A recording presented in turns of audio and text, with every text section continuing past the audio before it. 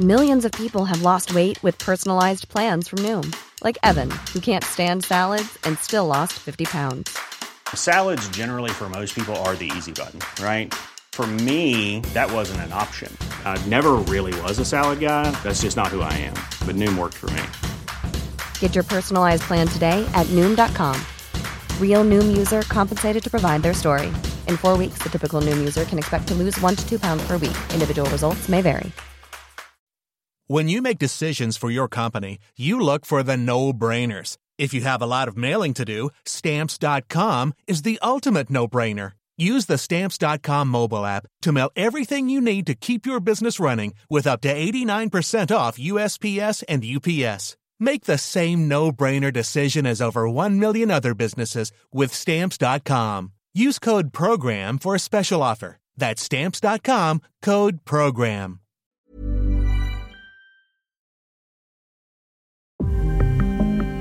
While the world has been watching Gaza and the ongoing horrors unfolding there, what's happening in the other Palestinian territory, the West Bank, has barely been noticed. But in normal times, it would have made global headlines. The tensions in the West Bank continue to rise. To date, a large number of Palestinians have been killed since Hamas terrorized Israel on October 7th. Since 7 October, nearly 1,000 Palestinians from at least 15 herding communities have been forced from their homes. In fact, tensions in the West Bank have been ratcheting up for months. This was back in July. And now to breaking news overnight from the Middle East. Palestinian militants fought with the Israeli soldiers in the West Bank city of Jenin after Israel's biggest military assault in the area in decades. In the weeks since Hamas unleashed a terrorist attack on Israel on October the 7th, violence in the West Bank has risen by almost 4 times, leading to over 180 deaths, almost all of them Palestinian. Settler attacks have been on the increase for a decade now. 800 in the last year alone, some 3 a day. To appeal as a matter of urgency for Israeli authorities to take immediate measures, to take steps to ensure the protection of Palestinians in the West Bank, who are being on a daily basis subjected to violence from Israeli forces and settlers, ill treatment, arrests, evictions, intimidation and humiliation.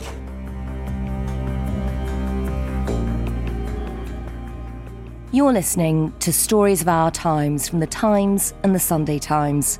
I'm Manveen Rana. Today, why the West Bank could be a new front in the Middle East conflict.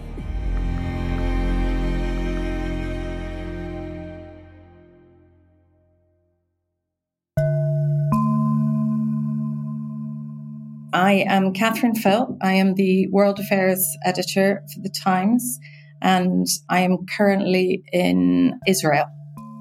And Catherine, you've recently been to the West Bank. Just remind us a bit about the territory and just how different it is to Gaza. Obviously, a lot of attention has been paid to Gaza in recent weeks. Mm-hmm. Just remind us a bit of the history of the West Bank and where it is and how it's run. The West Bank is called the West Bank because it's the West Bank of the Jordan River. And until 1967, it was under Jordanian rule.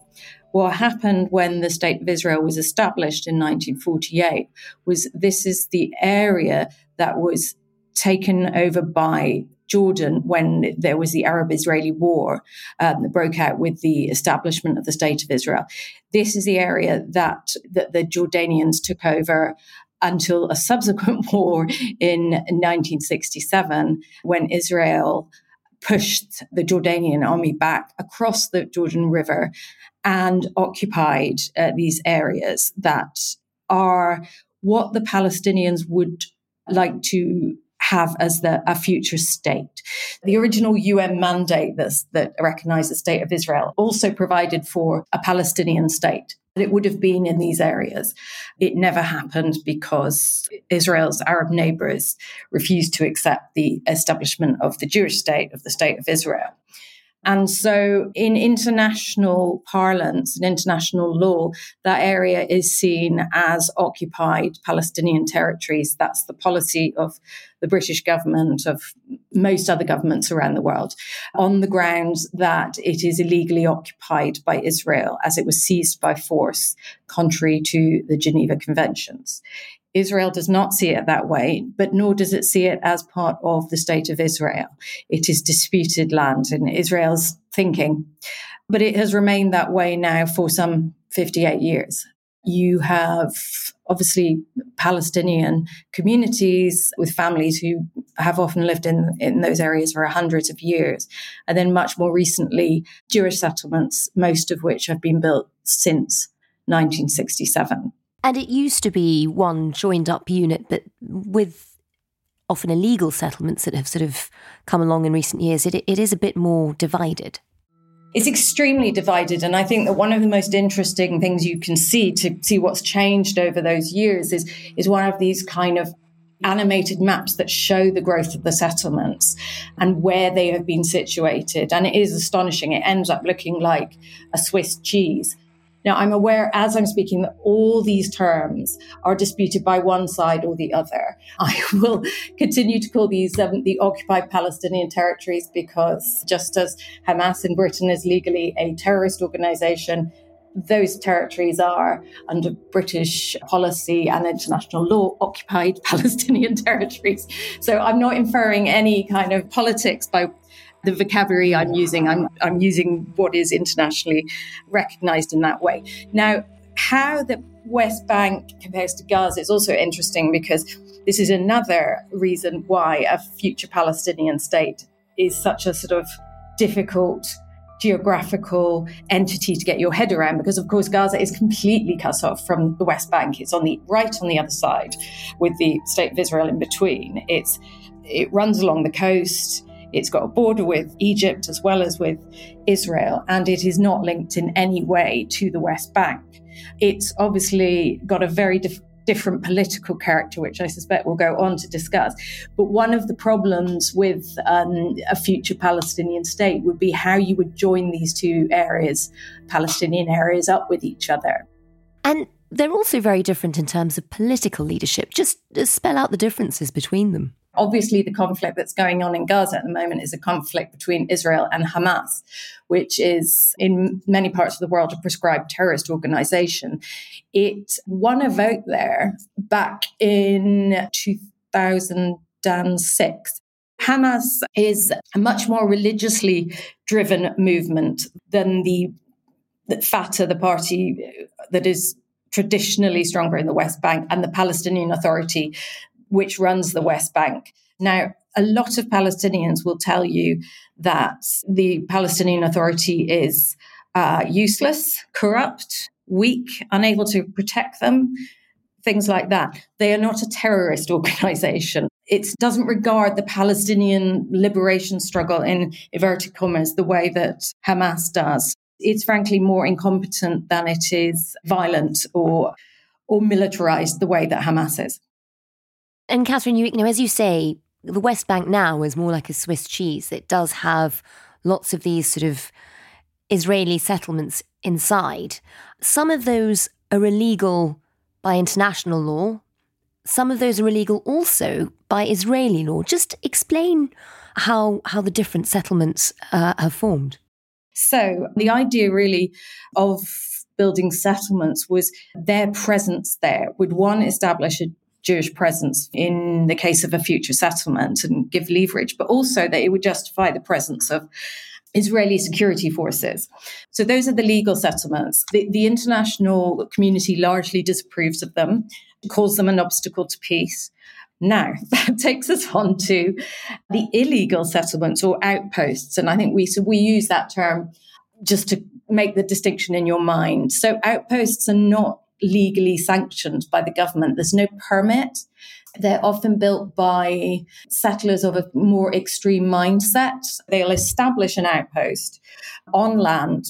Quite often that is actually held, deeds may be held by Palestinians who possibly no longer live there or have been moved off.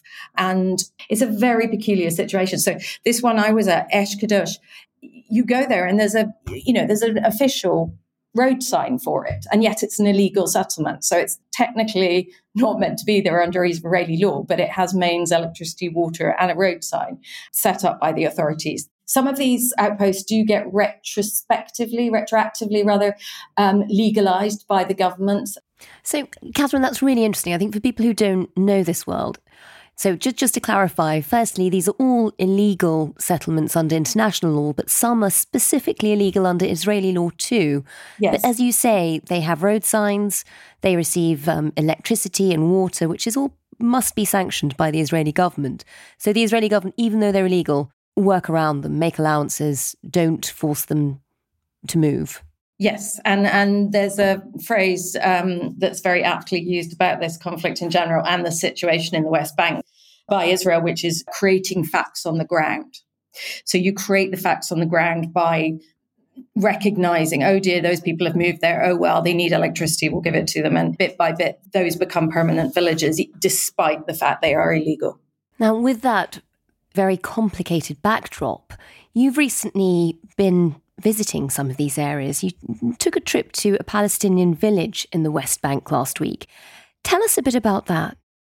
Yeah, I went to a place called Kusra.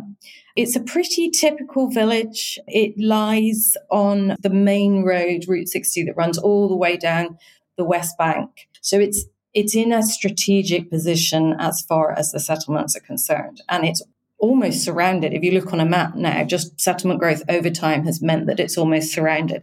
It's a very average place. It's this reasonably large village. It's got a kind of a downtown and feels like a small town as much as a village. Like a lot of these Palestinian towns and villages, the people who live there a lot of them are farmers, and they're olive farmers, and their olive groves lie at a distance from the village, which means that the people there are often having to go back and forwards towards their olive groves, many of which sit under hilltop settlements and outposts that are very close by and obviously are at a sort of have the strategic advantage over them because they're on the hillside.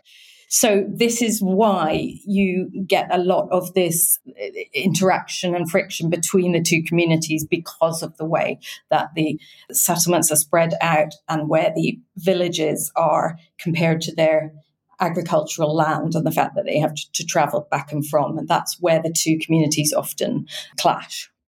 So there have clearly been clashes there for a while, predating October the 7th. How have things changed since Hamas launched its attack? Over the last few years, there had been problems with settlers, mostly not from the nearest legal settlement, but from one at a slight distance, Esh Kadosh. And there have been clashes when settlers, according to the villagers of Kusra, have come down to try and intercept them as they try to reach their olive groves. There's also been attacks on the trees themselves, trees uprooted or burned down. The Palestinians will say to you that this is an attempt to get them to leave, to get them off the land so that the settlers can take it over and have it to themselves. And there have been deaths. I think over the last few years, there's been about 3 people in Kusra killed in encounters with settlers.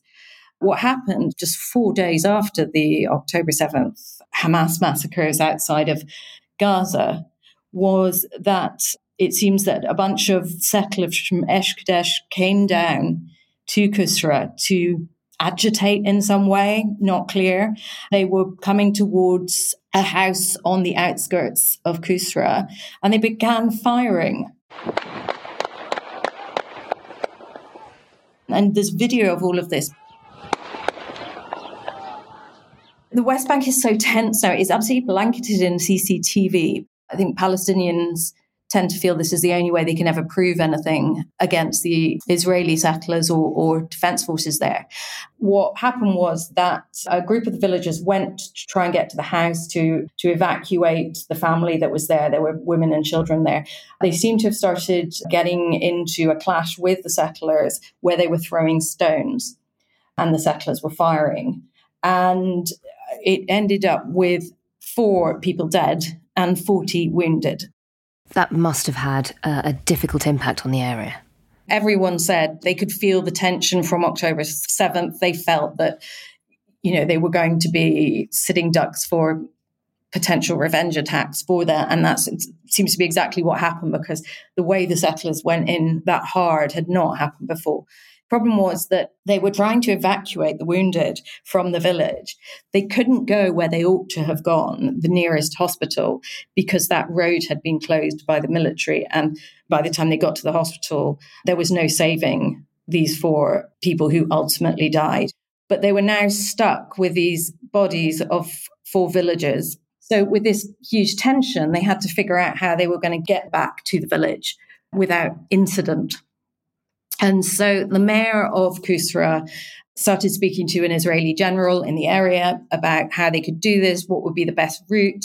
And the general said, go this way. And he said, well, we can't because you've closed that road. And he's like, okay, hold on. Okay. As they are on the journey back, they get a call from the Israeli general saying, you can't go that way. The settlers are waiting for you. It's an ambush, essentially. And this happens 3 more times, that their route is changed. And then finally, the general calls back and says, okay, this is fine, and you can go this way, it's clear, and we'll be there to protect you. What happened was that most of them got through, but one car that was following behind at the end of essentially the convoy came along and was caught in an ambush by settlers. Again, this is also on video, so you can actually see a civilian car with unidentified people in it opening fire on another car.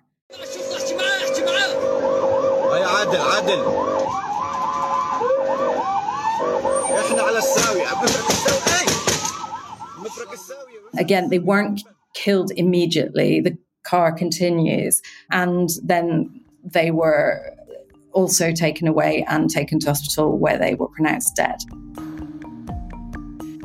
In 24 hours, 6 people were killed in this village, and 2 of them at the funeral of the 4 who had been killed the day before.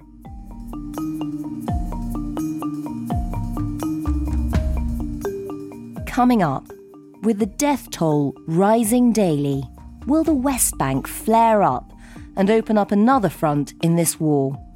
That's in just a moment.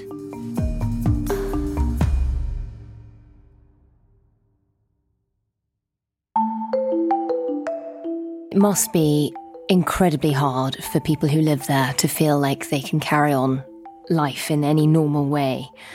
What's interesting about that story, though, is that you sort of see the complexity of the region, in that the Palestinians were working in conjunction with the Israeli general to try and make things pass off safely, and yet it was the settlers who, ignoring the official Israeli line, were still attacking them.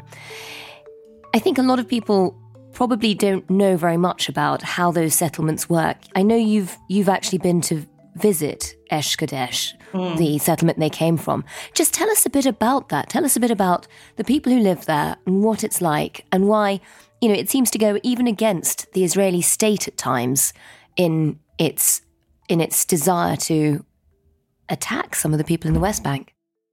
One of the most interesting details was I almost didn't get to Esh Kadesh because I arranged to meet a spokesman for the settlement, the outpost, and he wouldn't meet us there. He met us in a nearby official settlement of Shiloh. And we did say, why did you not want us to come there? Would we not have been welcome? And he said, no, of course you'd be fine.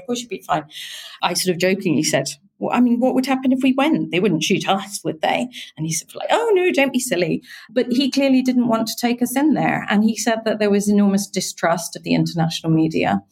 And then we said, look, we may just go up and have a look just so we, can see what it's like. And he sort of shrugged and said, okay. So we did go up there. Firstly, the people who live in those outposts, you could recognize them if you saw them outside of the settlement. You would know who they were. They dress in a particular way, and they're known as Messianic Jews. So they're not like ultra-Orthodox Jews, or they're not like some national religious Jews. The men will have long forelocks like ultra-Orthodox Jews, but they won't wear the black hat. It's not from that Haredi background. A lot of the men will wear a kippah, but these very distinctive knitted kippahs that you tend to see in communities like that. Women will often have a head wrap covering up their hair, and they'll often wear, long dresses, modest clothing. You wouldn't see people like that living in Tel Aviv. You got the sense that they were sitting in their outpost looking down at a landscape full of people who they believe want to kill them. And it was real. It didn't feel like a manufactured sense of threat. They genuinely feel it. And then, of course, the sadness of that is that the Palestinians are looking back the same way. You spoke to somebody in Esh Kadesh, a man called Nati Rom. Tell us a bit about him. He's a lawyer for a pro-settler movement. He serves in one of the civilian sort of security guard groups, militias, whichever you wish to call it. And so he's part of that kind of group whose duty it is to protect the outpost. He's fairly uncompromising. Anywhere else you'd call him a hardliner. He talked about this being a conflict between darkness and evil. People want to kill us and to eliminate Israel, but to understand that we are here in a big fight between darkness and light. His sense that the entire Palestinian population was essentially brainwashed and radicalized against Israelis. Like a lot of villages around here, they all want to kill us. It's difficult to our mind and soul, our Western mind and soul, to digest. Even this thing that there is somebody want to eliminate your race on earth. He said he wanted to get rid of all radical Islamists, but then proceeded to more or less define every single Palestinian that way. What proportion of the population would you consider a radical Islamist? How many do you think? Question. I think the majority. He took a long time to sort of, I suppose, kind of relax with me, because he just kept seeing me as a Westerner who was obviously going to try and trip him up. And why do you want to speak to us? You should be covering Gaza. And it's like, well, we've been doing lots of that, but we also wanted to come here. I said, do you see what's happening in Gaza? And how does it make you feel when you look at it? And he said, I try not to look at that stuff. And then, we sort of talking at cross purposes for a while before I realized that what he's actually referring to is the footage of the October 7th attack. Oh, not what's happening in Gaza now. He was incredulous that I was actually asking him, had he watched any of the news actually out of Gaza and what was going on there. I just wanted to see, how he felt about it. I wasn't asking him to care about it or demanding that he did. I just thought, he must have seen it. But he just, I think he just couldn't understand why I would be asking him that or why he would watch it. And Catherine, given that level of tension, that already existed pre-October the 7th, I guess a lot of people watching it from afar will be wondering, why hasn't the West Bank kicked off in the way that Gaza is now in a full-scale war?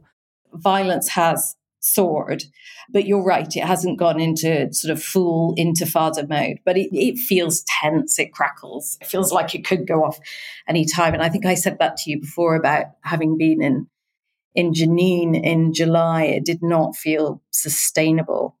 The Israeli military staged a large-scale raid in the occupied West Bank overnight.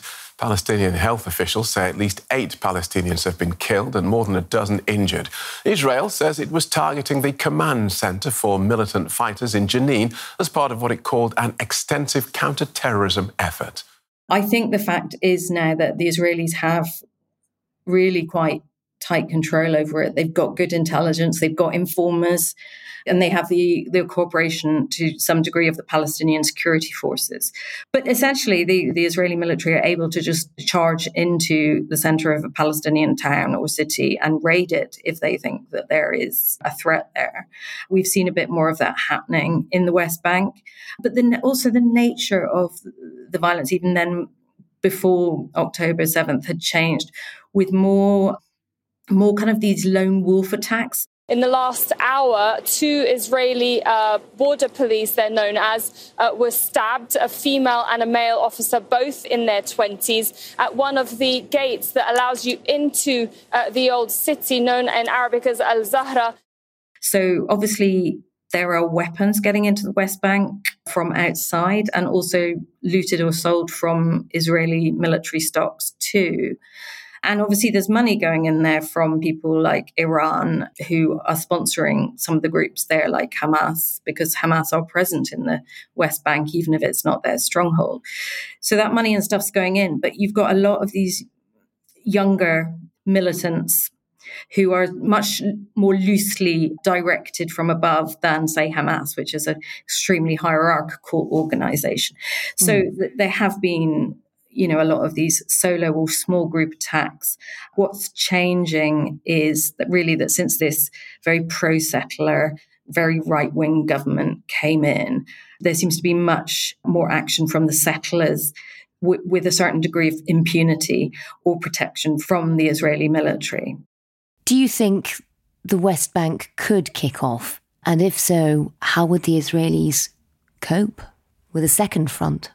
Well, it's actually being referred to as a threatened third front because, today, just as we've been speaking, there's been an awful lot of action on the border with Lebanon. The skies over the Israel-Lebanon border have been thick with smoke almost constantly for the last month. But in recent days, the exchange of fire between Israeli troops and Hezbollah fighters has intensified. It's still not clear to us whether that can be avoided as opening up as a Hezbollah-Israel front. I don't think that Israel genuinely want a front in Lebanon with Hezbollah, but there's enough concern that that the Americans have spoken to them about it and tried to say to them, you can't handle this. This is too much. Now, if the West Bank were to go up as well, they'd be pretty stretched. Insurgencies are much more difficult to cope with in a way than, whatever you think of the way that they deal with Gaza or Lebanon, it's not their territory. If the West Bank were to go up in flames, that is a mixture of Palestinian and Israeli communities within one territory. So, it's a totally different ballgame to Gaza, and not one that they would welcome.